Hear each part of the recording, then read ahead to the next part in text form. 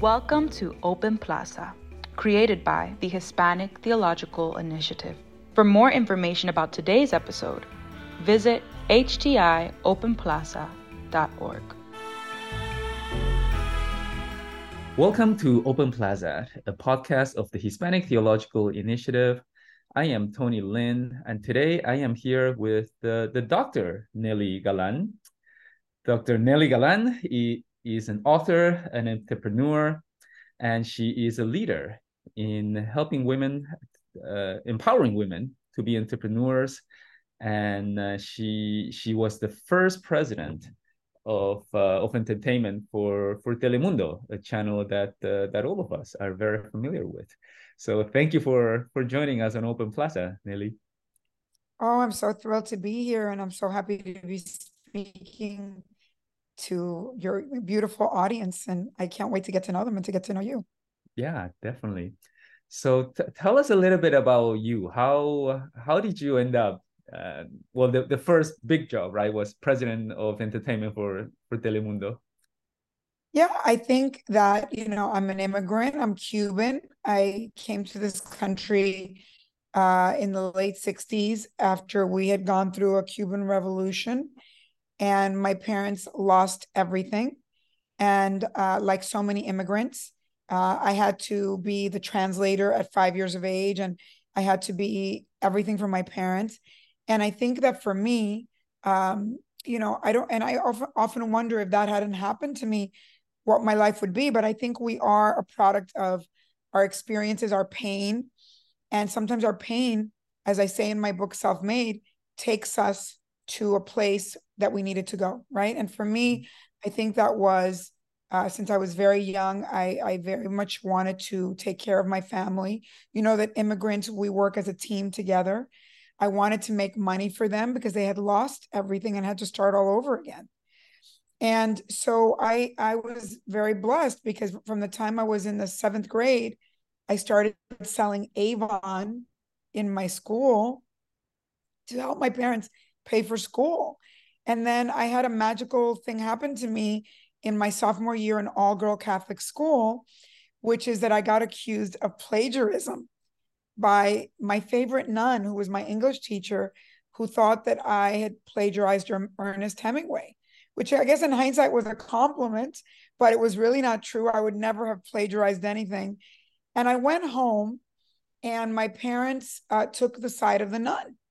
They're like, you have to, tienes que pedir perdón, you have to ask for forgiveness. And I was like, but I didn't do anything. And I was so angry really at my parents because I felt that they were so unempowered, that they took the side of whoever was the powerful person, which was at that case, the nun. And I wrote an article to 17 magazine, which is the magazine I read as a teenager, about why you should never send your kids to all-girl Catholic school. And 3 days later, I went back to school. I was suspended for plagiarizing. And sister said to me, I'm sorry, your story was so good. I thought it was Ernest Hemingway. In fact, you wrote it and you got an A. And everything was okay for a few months. But like 3 months later, I got a check in the mail for $100, and 17 magazine published the article. And I got called to the principal's office. It was an escándalo, and I got expelled from the school. And I had to go tell my parents that, and my mother goes, "Tú ahora pídele perdón on your hands and knees." And instead, I went to the library because back then we didn't have internet. I called the Board of Ed of the state of New Jersey. An African-American man answered the phone. And I said to him, can they do this? Isn't this a freedom of speech issue? Didn't my parents leave Cuba for freedom of speech? And the guy says to me, well, it's a private school, so they can do whatever they want, but you don't have to take it. I'm going to set you up with an interview with the local newspaper. Tell them your story. Y yo soy media, rebellious. And I went and I did the article for the paper. And the next day comes out, Cuban girl expelled for First Amendment. And the head nun called us to the school And she said, I didn't say that you were getting expelled. I just said I didn't like what you did. They graduated me a year and a half early. 17 magazine offered me the youngest guest editorship in the history of the magazine.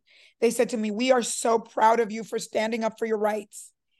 And I had a complete shift in the way I thought, which before that was unempowered, immigrant, parents scared, everything is wrong. I'd cry if a teacher yelled at me, to realizing that at that moment in this country, they admired people who stood up for their rights. Mm-hmm. And I realized that my rebelliousness, my desire of right and wrong, my righteousness was going to be honored in this country. Something that I think right now, it's a good question, because right now it's being questioned, our rights to freedom of speech. And I went to work at 17, at 15 years of age, and I started writing articles about our rights and the rights of immigrants in this country and the rights of women. And I was recruited into television at 17. And in fact, I just went to see my first boss in television, who is now 88 years old in Texas. This woman producer was doing a teenage version of the TV show 60 Minutes. Mm-hmm.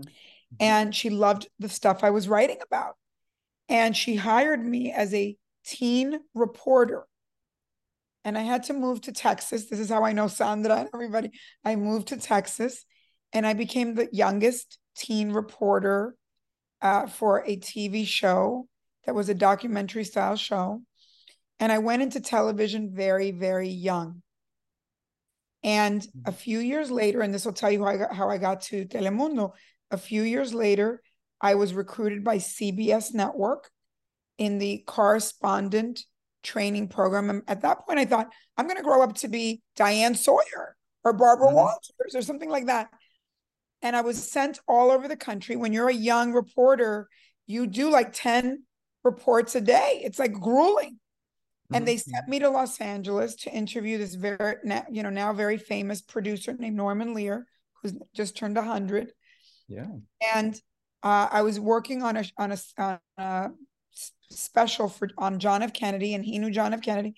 And he said to me, what nationality are you? And I said, I'm Latina, I'm Cuban. And he goes, my partner and I just bought the first Spanish TV station in New York, in America. And it was like a little local station. And he goes, you should come and work for us. And I said, why would I want to come and work on a Spanish TV station? Ugh. I am working for CBS. I'm going to be a CBS network correspondent. And he said, are you stupid? Do you speak Spanish and English?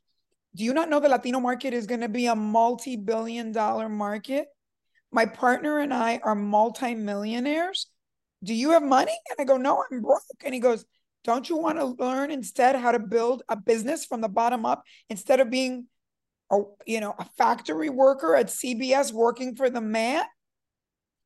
And I quit my job and I went to work for these two guys that later became billionaires. I was employee one of what is now Telemundo. And, I went through a lot to go from being employee one, running a little rinky-dinky station, to being the first Latina woman president of a network in the United States. Mm-hmm. But that's how the whole trajectory started. Wow. So it was Norman Lear who hired you to be at Telemundo. Yeah, it wasn't called Telemundo then. It was just Channel 47, little rinky-dinky station. There were many versions of what happened, and many people came and went. But eventually, I survived and became the first Latina woman president of a network, which was my dream. It ended up being my dream. This is the way you went from a 17-year-old girl to the running Telemundo, right? I'm struck by the power of words, right? The pen was indeed mightier than the sword in your life. You put words to pen, right, or to paper. Yes. You got published, and it was that, like the rage and injustice you felt you channel it on paper, Yeah. and that's what started your trajectory to Yes. where And you are. the trajectory has kind of culminated for me in this book that I wrote called Mhm. Self-Made. And I want people to really know what that means, because I don't think anyone is self-made. I mean, I think, as a Christian, we believe that, God is with us always, right? So Mhm. I want to clarify that. To me, what self-made means and this book was geared toward women and empowering women, both economically and entrepreneurially, because I realized that if, God is going to help you, but you have to help yourself. Mhm. And what I mean by self-made is that to make it to the end of your life, what I've learned is you have to make yourself over and over again. That's right. You are on a trajectory, and that trajectory is an obstacle course. Mhm. And along the way, if you're not flexible, if you don't pivot, if you don't evolve, if you don't grow all the time and are willing to change and are willing to understand that the road is not a clear road and Mhm. go with that, you're not going to make it to the end of your life. You're going to be a very fear-based person that is suffering a lot. And so I think all of those writings, I started out like writing about my rights, and then Mhm. I've written about women's rights. So I'm not a fiction writer like Sandra, my dear friend Sandra Cisneros, who encouraged me to write, who's the one that said to me, you have to keep writing, and now you have to write books. But my books are about righteousness and about empowerment. And I try, I tend to write about people of color. And because I feel that we're so unempowered in this country and even around the world. Mhm. And I want to encourage us to understand how important we are and how our numbers are so important. And yet our power doesn't match our numbers. Mhm. Yeah, I think the your trajectory now, the work that you're doing now, right, reflects the passion for justice that you have, For justice. because you could have stayed as an executive in network television and cable now, right? And I'm sure you could go back and do that Well, and I if you became a wanted. producer after that. I Mhm. started my own business and I produced shows, and I also started a business launching channels. I've done all of that. I Mhm. think, I think also, Tony, it's important to say, and because I know that sometimes like people that come from our backgrounds and our religion tend to not want to talk about money, like thinking money is the root of all evil and that people with money are not good people. And I want to dispel that, because I think that, for me, I have made money. I made money, working for a company that was sold. I've made money making TV shows. I've made money. And that money has allowed me to have a nonprofit that helps Latinas. It's allowed me to have the freedom to write books. As you know, a lot of people that write books or create content or make films that are powerful don't make money doing that.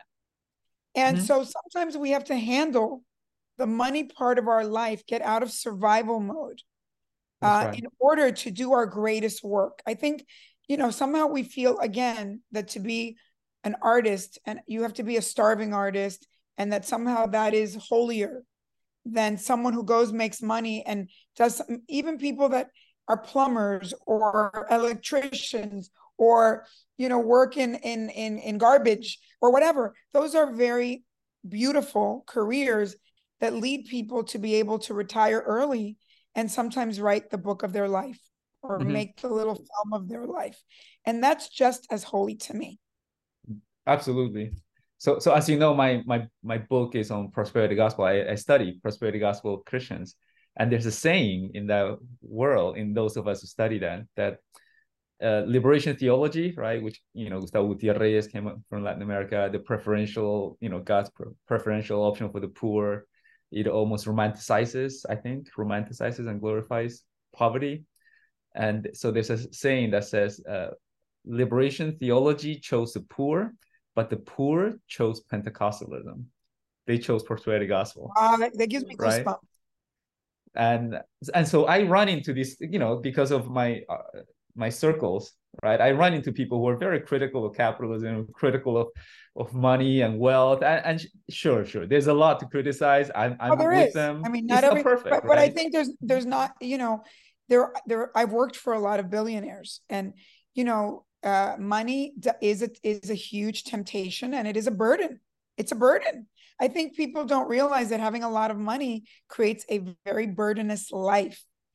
But I've met beautiful people that are wealthy, and I've met bad people that are wealthy. I've also met beautiful people that are poor and bad people that are poor. I think that those are choices that people make. And yes, different issues that we have in life, whether it's survival issues. I grew up in survival issues, but other people have other issues, and those issues test all of us in different ways. They do. Absolutely. And I think that's the disconnect, I think, a lot. Even we see this even in public, by outside of Christianity, where the elite have a view of those who are, struggling, financially struggling, and have a view of how they should get there versus how those who don't have much want to get there, right? They want to make money. They want to for lack of a better word, a good theology of wealth, right? That's We don't right. have a good theology of wealth. We just have the critique of wealthy people. I think that one of the things that I always say that my most powerful tool is that I am an immigrant, because I think when you're an immigrant, the beautiful thing that you have that many other people in, let's say, a first world country don't have, is you have incredible quantum empathy. Because when you have parents that did everything right, went to college, struggled to go to college, in a third world country, and then everything gets taken away from them, not because of them, because something outside of their, worldview or whatever happened, right? You realize that bad things do happen to good people. You do. And you walk in the world very empathetic.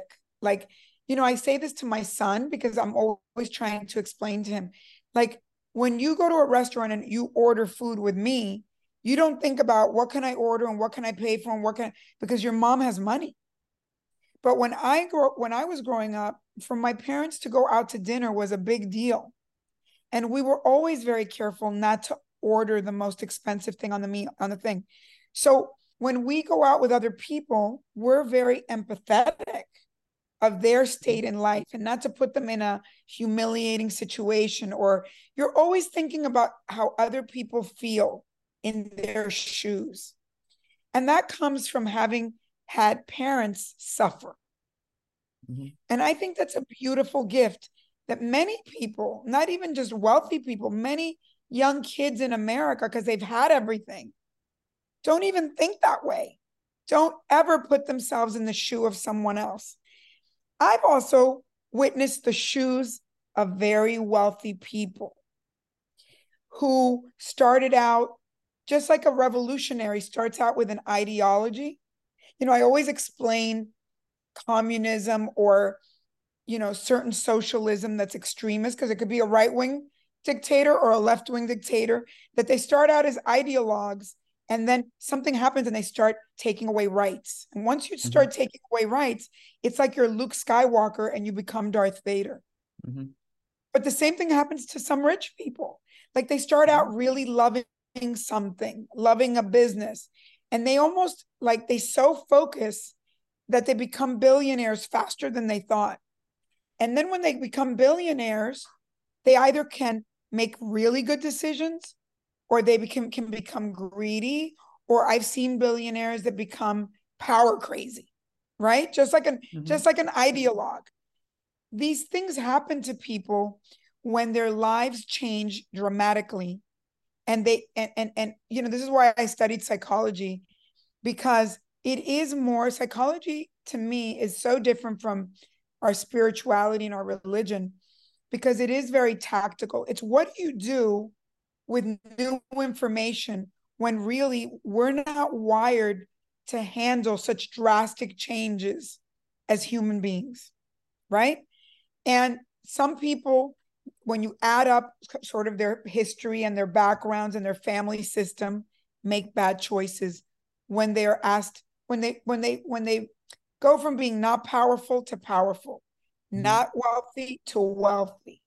These huge changes in a lifetime are hard to deal with.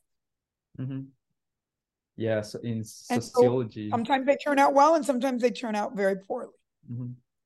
In sociology, Emile Durkheim calls that the sense of anomie, right? When you're disconnected from the world because of certain changes, and the loneliness often leads to unfortunately what we're seeing a lot, right? The rate of suicide, I think last year was greater than Yes. maybe ever since we started recording it. Yeah.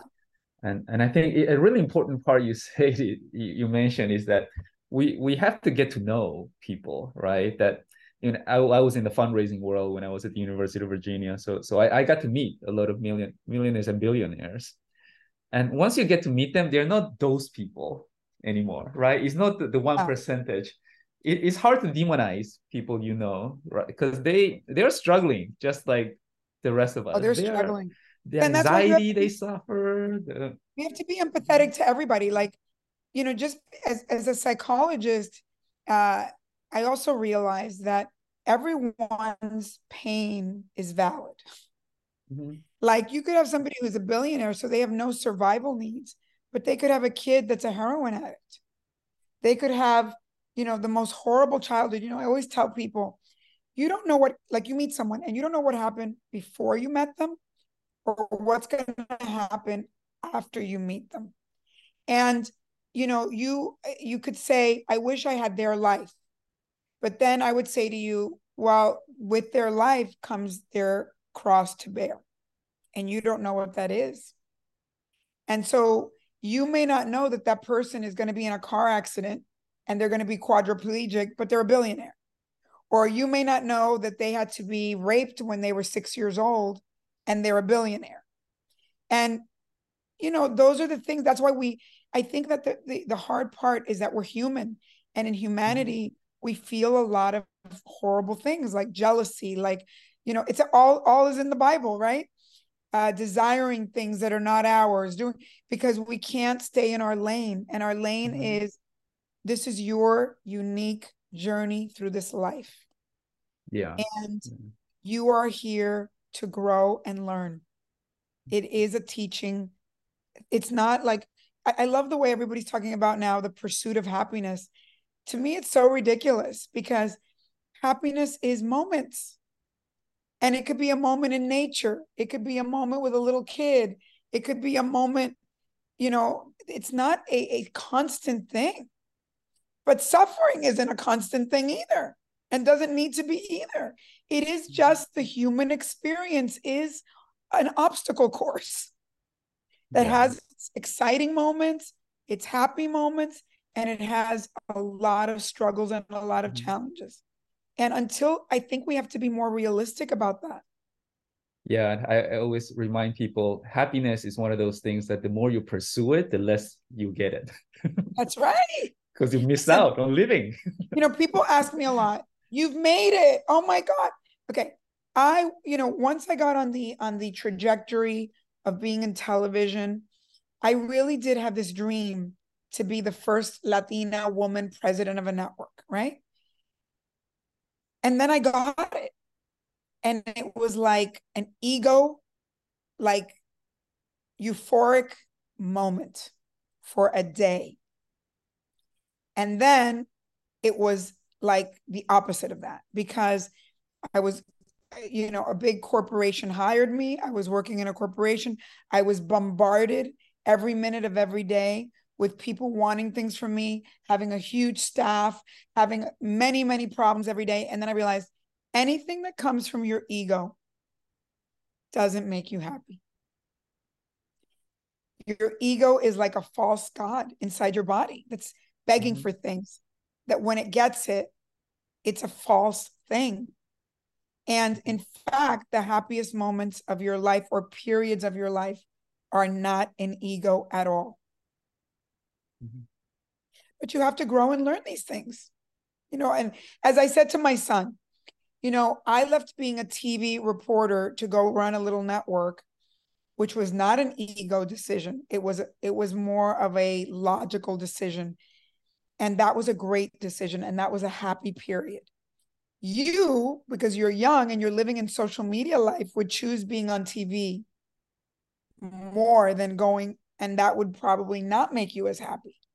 And the things I've chosen with my ego have failed me very poorly. Mm. Yeah. Yeah. So I also want to highlight that that, you know, quote unquote, you made it before you even went to college, right? That's right. And then I went back to college, and let's talk about that. Mm-hmm. Because everybody asked me at the height of my career, I left everything and went back to school. And I did it for many reasons. One, because my son was in the 3rd grade and he was struggling. And he said to me one day, I am never going to go to college. You didn't finish college and you've done very well. And that really was like a stab in my heart, right? Because I didn't believe that that was true. And secondly, because I had already made money. And I thought to myself, I know that I have gaps in my education. I am faking it very well. And I'm really good at other things that covers for those gaps. So only I know. So I can walk through the world the rest of my life feeling like a fraud, or I can go fix it. And I went back to school. And actually, what I really realized once I had gone to school is that there was something else that was a hole in my soul that school filled. And that was that I made it so quickly. Like we're talking a lot today about people making it, you know, being famous young and getting everything quick. And that is the worst thing that could happen to you, because when everything comes to you quickly, you skip stages of life, like a high school graduation, like a wedding, like a college graduation, things that allow you. We started off talking about when you have big changes in life and your human nature can't absorb it. You need markers that tell you this part of your life has ended and this part is beginning, phases of life. By the time I went back to school, I realized that I was very, very old in career years and very immature in personal years. And as a result, I had made a lot of mistakes in my personal life. More than, you know, and those are the, you know, the difficulties and the regrets of my life that I could have found. I'm such a family person. I could have found a mate if I had had more maturity that was right for me. But instead, I didn't do that because I was immature. And I think that in the end, I went to school not only to fill the gaps in my education, but to become congruent between my personal side and my business side. Slow down my career so that my emotional self and my spiritual self could catch up. And I think this is so important, especially for young people to hear this, because there's such a utilitarian view of education that if I get this degree, I'm going to make this much money, right? But there's a formation part. There's a reason why universities is where the humanities are taught, right? It's supposed to make us more and better humans, right? In those years of study and reading and education. And that's exactly what you did, right? You had the career, you had the money, but you went to complete yourself by focusing on learning. And I really think that was, besides having my son, the greatest decision of my life. That I had the wisdom to know something was wrong. And that I had the money and the time to do it. And again, I did not choose my ego, because I remember my agent called me, who was managing my TV shows and all that. And he said, "Are you insane? Are you having a nervous breakdown? Like you're leaving, making the most money." Like I wanted to do that, like be a big TV producer. And I was a big TV producer, but I kind of like let it go. And I just want people to hear that I had faith that what was calling me was what I was supposed to do. And, you know, the greatest part of my life has been since I went to school, because I decided to focus on minority women. I decided that I wanted to talk about, I was very confused in school studying psychology, how much they were pathologizing minority women when I was sitting on boards of corporations that were telling me minority women are the number one customer in the world, that they have the most power and they don't know it. And I put those two dots together and I decided to focus on empowering women. Mm. And it's been the most joyous part of it. I talk about happiness. I've had much more happiness doing this than everything I did before. Mm-hmm. And it makes sense because it's almost like before you focus on creating things for people to consume, and now you're empowering people to create things. Correct. Right? So you went from helping women be consumers to helping women be creators, right? And I think also it goes back to what I started saying. I think that you cannot be afraid to pivot, to change, to hear your inner voice. You know, I always say, like, I have deep conversations with God myself. You know, I don't need to go somewhere to do it. I don't need, you know, I do it myself and I go, what is this? I ask God questions and God answers me. Like, what am I feeling right now? What is bothering me? What is making me, why am I feeling jealous? What is it that I'm jealous of? Instead of being jealous, why don't I go ask that person? You know, I was starting to feel jealous of people that had gotten doctors, right? And you have to listen to yourself. And sometimes you can't do what you want to do right in that moment. Sometimes you have to go make money. And this is why I love psychology. And I really want to talk about it because I know in Christianity, a lot of people poo-poo psychology. And I think it's, you know, it's a tool. I think that there's something about your spiritual life. And I have a very deep spiritual life. And there's something about a study that allows you to take action, right? And for me, psychology is, what's your presenting problem? Just like a doctor would say, oh, I'm depressed. I'm this. Okay, let's go deeper. Why are you depressed? Let's take some action. Maybe you need to realize you're in a bad job and you're being abused in that job. Okay, we need to move out of that job. Okay. So it's helping. It's like a coach that can help you take action, because God and spirituality without you taking action is going to go nowhere. So it's a combination of having an awareness and having a feeling and having conversations with yourself and finding your relationship with your God, whoever that is for you. And then having to be in this human body in a real life that has to take action and move things little by little. You know, I was just I was just with Sandra and all the writers in San Antonio at a writing retreat. And I told a very beautiful story. I went on the road with Rigoberta Menchú, our Nobel laureate from Guatemala. And she told me something that I shared with the group. And she said, indigenous people always wear a belt to remind us that half of us is of the sky. And we have to wake up every day and dream in the sky, dream big. And be in the clouds and be thinking of our soul and our spirituality and our intentions and our beautiful things.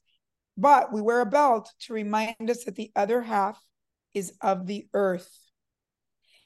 And that in the earth, you have to plant little seeds every day and water them and take little steps every day to make those dreams come into action. Because dreams with no actions is nothing at all. And I find that very powerful. Yeah, absolutely.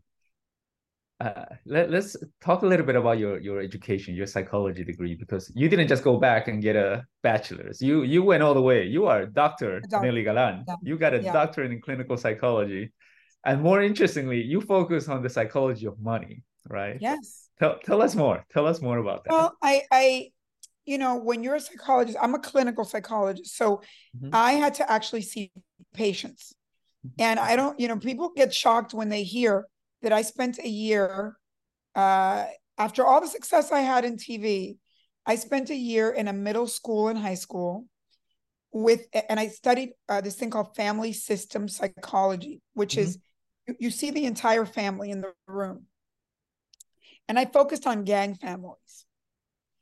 And it was very fascinating work. Wow. First of all, I want people to hear that going back to getting out of your ego and getting into like what really makes you happy, you would say that from being a very big TV producer and making millions of dollars making TV shows, I went and worked in a middle school as the therapist. Nobody knew who I was. I changed my name so they couldn't Google me. And I was a therapist for gang families. Sometimes in life, you have to take what the world perceives as going backwards to then go 100 steps forward. And you have to humble yourself to do that. And that was a very humbling and beautiful, happy experience. So many of the problems of gangs, and gangs are like a family system themselves, was economic unempowerment. Searching for that belonging or searching for that empowerment in a gang mentality, in lower acquaintances, in people around you that are less than you, and you become, then you go more or less. And it started making me think about, is there a way to empower these people economically so they don't have to feel like they want to be with lower acquaintances? Because all of us should aspire to be with people better than us, smarter than us, more beautiful than us. Instead of feeling jealous or not part of that, we should be around that and take that in and grow and level up. But coming from places where we feel like somehow we don't have a seat at the table, the answer often to that is to join a lower acquaintance family of some sort. And that fascinated me. And I had to write a dissertation. And again, the juxtaposition of being on these boards that were saying minority women, and particularly Latinas, were the #1 emerging market in the world, numerically and in terms of poder adquisitivo, in terms of financial power. And then hearing in psychology school that we were the problem in this country. It was just too much for me to take. And so I had to really dig deep into that. And I wrote my dissertation on that, which eventually became my book. That was self-made. That's Self-made. That's what ended up being self-made. So so out of this, your passion is to help train specifically women, right, to self-empowerment, to be entrepreneurs. Give us a sense of what does that entail, right? There are a lot of clergy pastors here who are listening to this show, and they might want to have these type of workshops, right? So what happens? Tell you that it's funny you say that, because one of the things I wanted to tell you, and I want to put it out there, is when I wrote my book, I got a call from Bishop T.D. Jakes. I've been to his church. I've been to the Potter's house. I've been to his church many times. And he invited me to go speak at his church. And I was like, really? And he goes, yes, because I feel that I tell my congregation that they have to focus on empowering themselves economically, and that God can't do everything for them. And I've been to his church now many times. And because of him, I've got invited to a lot of African-American churches, which is unbelievable to me. And I love, and one of the reasons I was so excited when Macarena told me to speak to you is because I really believe that this money thing is not just, of course, I'm coming to it from the psychology of money, but in fact, it is a spiritual practice. And I believe it can be a spiritual practice. And I love very opposite things. Like I do love finance, and I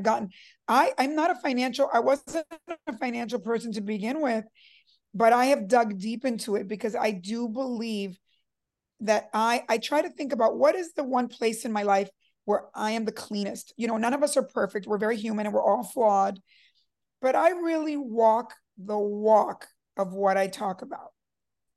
There's other things I can't teach because maybe I'm not as congruent, but in this part of my life, I really, I'm not a grandiose person. I don't live lavishly. I don't want money for those reasons. I want to live okay, but I want, I really am more about having money for freedom to do the things I want to do. And what I want is to democratize finance and make finance, I really feel that the missing link for us is lack of knowledge. It's something that is like for those gringos or those people and not for us. And that we have to stay in this place where we belong. And I just I don't believe in that. I don't agree with it. And I believe money is a spiritual practice, how you deal with it, how you spend, why you make the money, what you do with the money, and then how you spend the money is a spiritual practice. Mm-hmm. And I hope I encourage a lot of people to invite me to your church.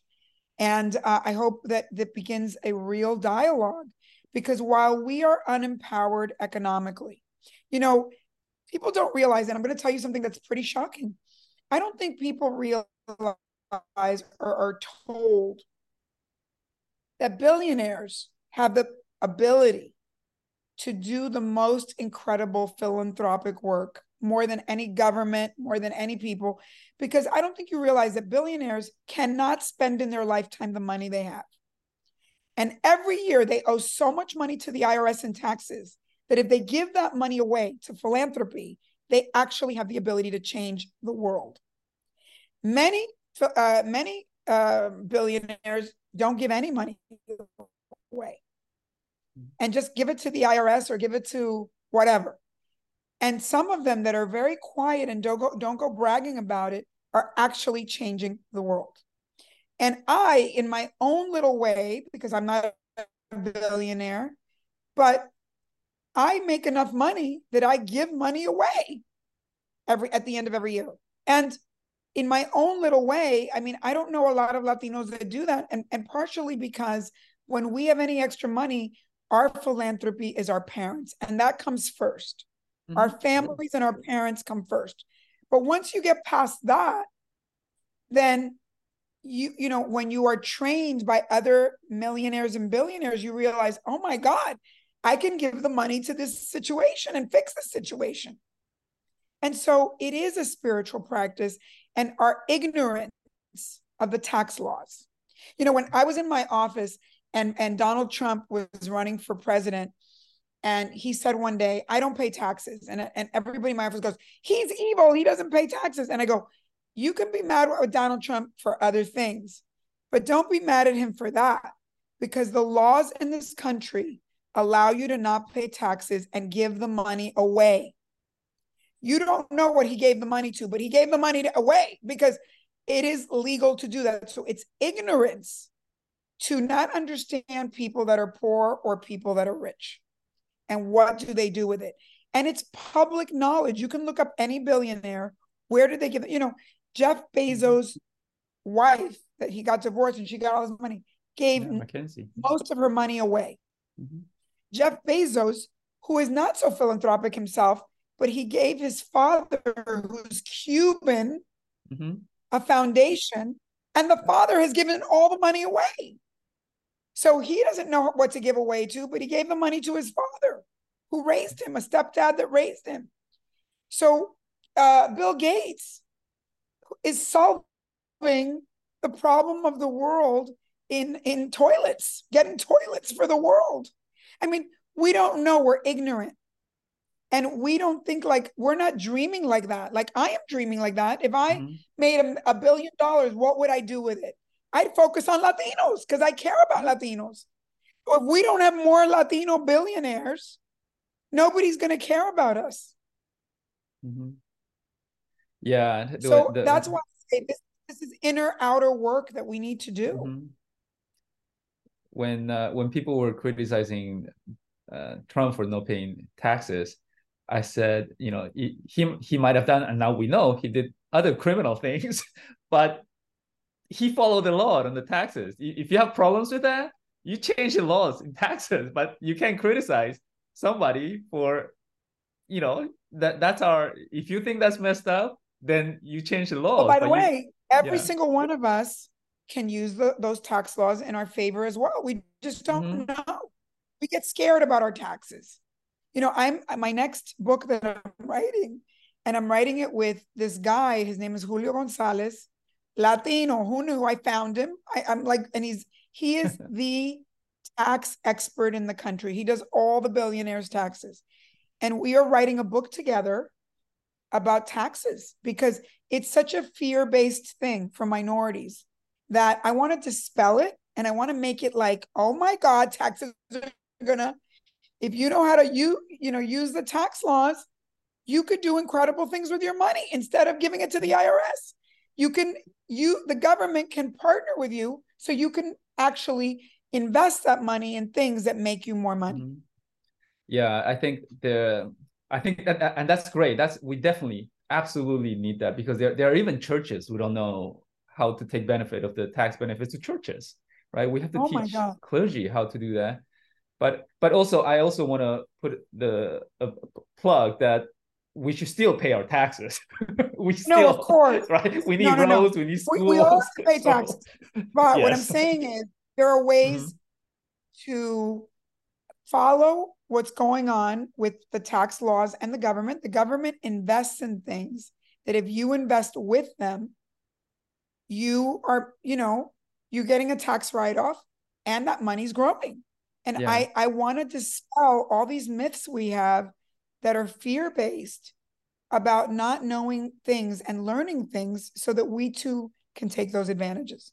Yeah, I was talking to some Latinos just a few days ago, Monday, some Puerto Rican groups, colleagues here, and they were thinking about how can we get people excited about not just paying taxes, but what the taxes do, right? Because everybody sees taxes and IRS as a bad thing, right? But we don't ever see the good that comes out of that. We wouldn't be able to do this. There's no internet if the government hadn't invested 30 years ago in this, right? A lot of the medicine, right? It's all NIH and, whatever, there's no iPhones without government grants to begin with, right? So there's this, what you would say that the private-public partnerships, right, to create things.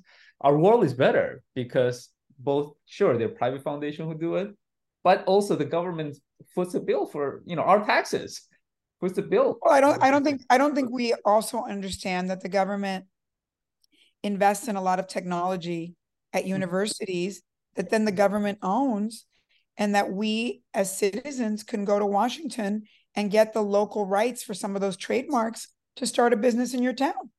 Exactly. There's so much we don't know about.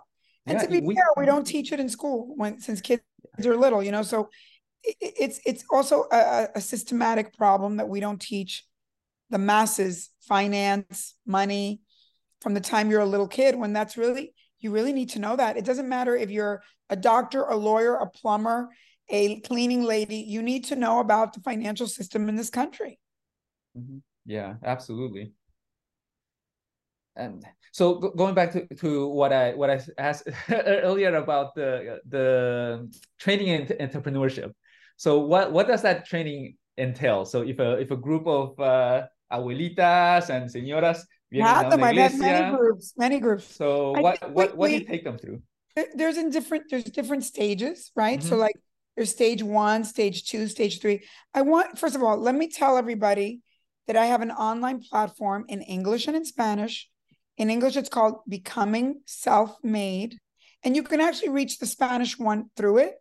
And then there's the adelantemovement.com. It's Adelante Movements in English and Spanish. That one's more geared specifically to Latinos, men and women, but a lot of women stuff.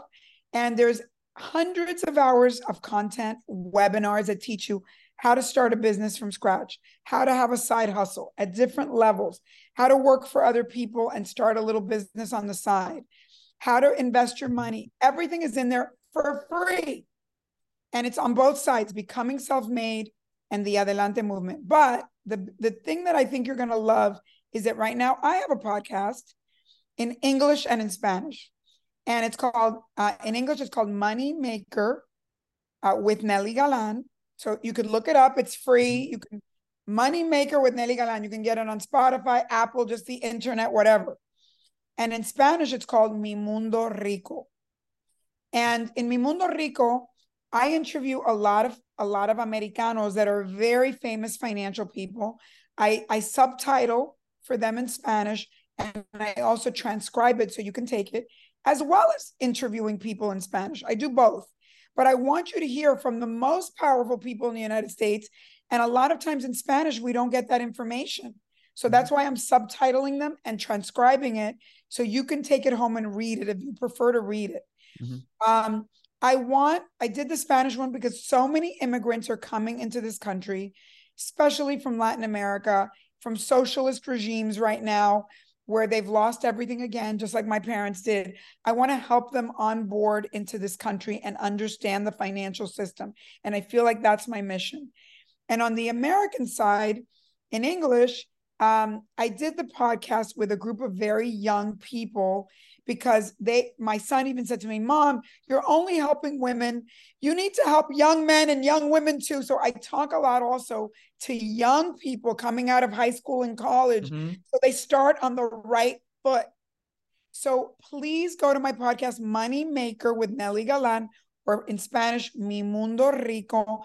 I also do a podcast every week that's just me telling my stories.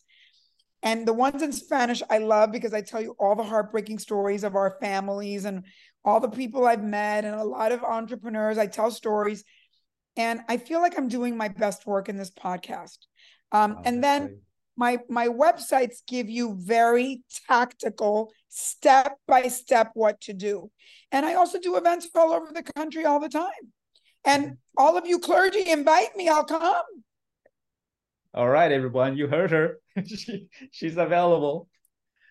Well, thank you so much, Nelly. This was so fun. I learned so much. I'm so glad we talked because I think that in our spiritual life, which to us is so important, you know, I do believe that we have to also include action.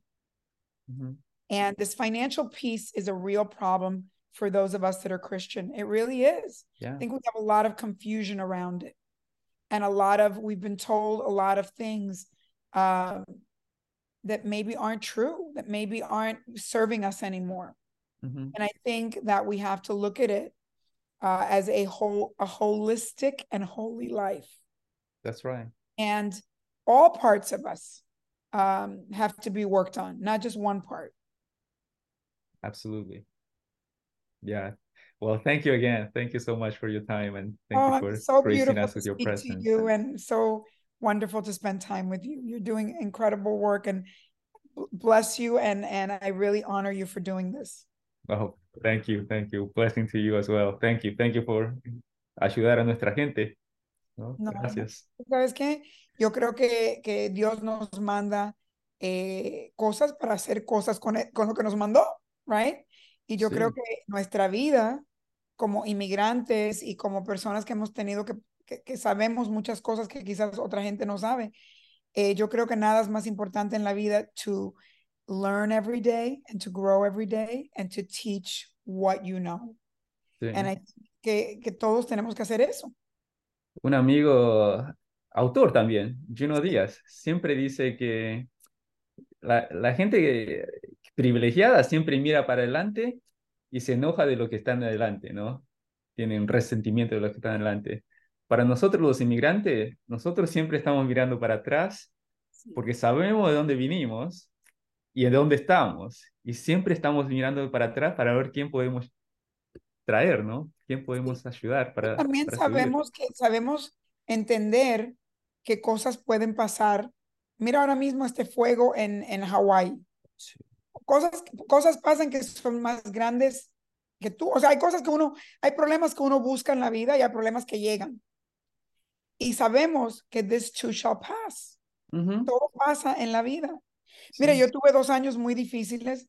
Mi mamá se enfermó, tuve que mudarme a Miami, cuidar 2 viejitos latinos, que eso es otro tema que tenemos que hablar, de que los latinos están viviendo en Estados Unidos y piensan que están viviendo en su país antes que uno vive en familia y hoy en día tienen que ir a vivir en lugares con medical help. And they go kicking and screaming. O sea que fueron 2 años muy difíciles. And I just hung in there because yo he vivido estos tipos de años malos before. Y yo sé que todo en la vida pasa y que hay lecciones en todo y que tienes que todo el tiempo pensar qué es lo que aprendí, qué es lo que tengo que hacer mejor, cómo no vuelvo a cometer esos errores. Todo pasa, todo pasa. Y después vienen blessings otra vez. Sí, sí. Amén, amén. Qué sermón que te tiraste. One of Amén. priest and none. Tú sabes que yo fui la que produjo el show Padre Alberto for Telemundo. Did you know that? Ah, sí, no, no I sabía. invented that show and I found Father Albert, and we were the first people to do a talk show with a priest. In American history, there was another priest, Robert Fulton, in the 50s, that was on TV every week and became very famous and almost did little baby sermons every Sunday night. And we started Father Albert with a tiny little, baby 3-minute homily that then and the show was about people at the crossroads of moral and ethical dilemmas. Sí, sí. Wow. Es episcopal, ¿no? No es católico. No, bueno, Padre Alberto era católico en aquel momento, se enamoró de una mujer, dejó el catolicismo y ahora es episcopal y tiene 3 hijos. Bueno, Quite así. A shocking life change. No, yo soy. We're an Episcopal Church now. Yo trabajo, ¿no? En una iglesia episcopal y la mayoría de los latinos, de los sacerdotes latinos, Evan, igualito, igualito. You guys are too enamorados. What can I tell you? No, yo soy presbiteriano. We could always get married. So, así que yo. Right. That's Yeah, right. pero muchos de los sacerdotes episcopales, same story. Eran católicos y se cambiaron. Sí, sí, el corazón te tira. So. I get it. Yeah, So anyway, so I have a lot of experience with clergy. I do. I don't know. It calls to me. I often, it's so weird. I get along with. Y eso que tuve el issue con la monja, but I love monjas and I love clergy. Sí, and sí. Imagínate, I produced a show with a clergy. I mean. No, la monja te ayudó. La monja te dio la carrera. Me ayudó. Sí, sí. Fue una bendición lo que hizo. Una bendición total. Sí. Bueno. Dale, te Bueno, dejo ir, no te continuamos saco and más I hope we will tiempo. stay in touch. Yeah, definitely. I'm already having ideas of how we can keep collaborating. So. Ay, qué lindo. Sí. Me da mucho gusto conocerte. Sí, no, un placer, el placer es mío. Uno de estos días voy a Miami a ver a mi colega, a Messi, a jugar y nos vamos a la cancha juntos. Great deal. I would love it. Okay, all right, Nelly. Thank you so much. Muchas gracias. Yeah. Bye. Bye-bye.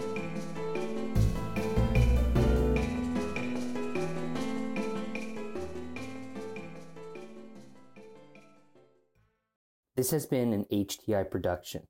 For more information, visit us at htiopenplaza.org.